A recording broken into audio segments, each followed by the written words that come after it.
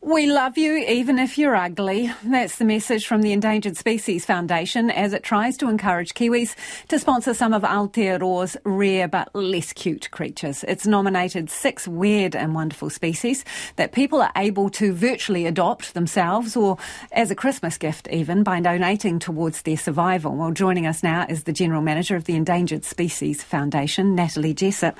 Kia ora, Natalie. I'm wondering, should I be offended on behalf of these creatures? Who says they're ugly? Well, I guess they're not necessarily what you would describe as charismatic megafauna, which is what we often see out there.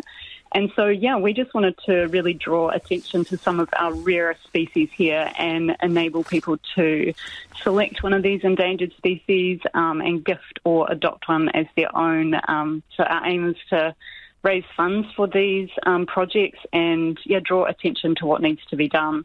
I want to talk about this specifically, the 6 creatures, shortly, but I'm really interested. So what role does the cute factor play when it comes to getting financial assistance for endangered species? Do people go for the pretty ones?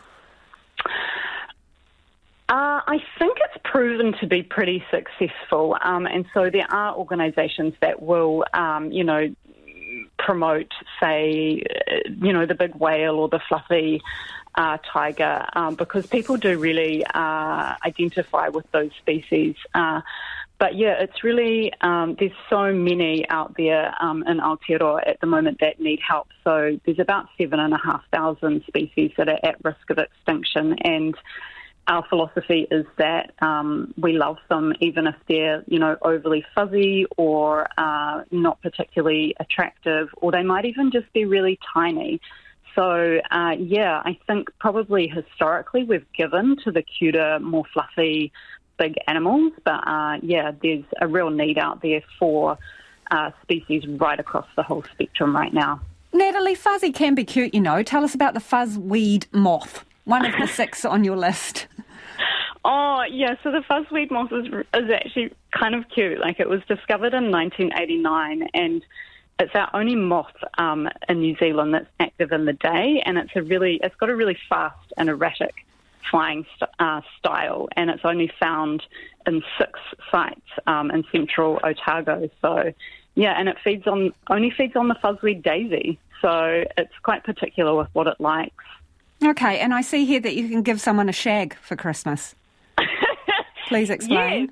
Oh, okay. So shags are rarer than you would think. So we decided, why not just enable, if you want a shag or you would like to gift a shag to someone who you think would like one, we have put that on our website as well. So it's the Chatham shag. And I think that bird is quite attractive, Natalie. Well, we may have chosen that one for the name. Right, okay. We'll let you off on that one. It's in the eye of the beholder. Okay, so the giant weta fungus, tell us a little bit about this fella. Yeah, well, so this giant weta fungus has actually only ever been seen twice, ever. So once in 1922.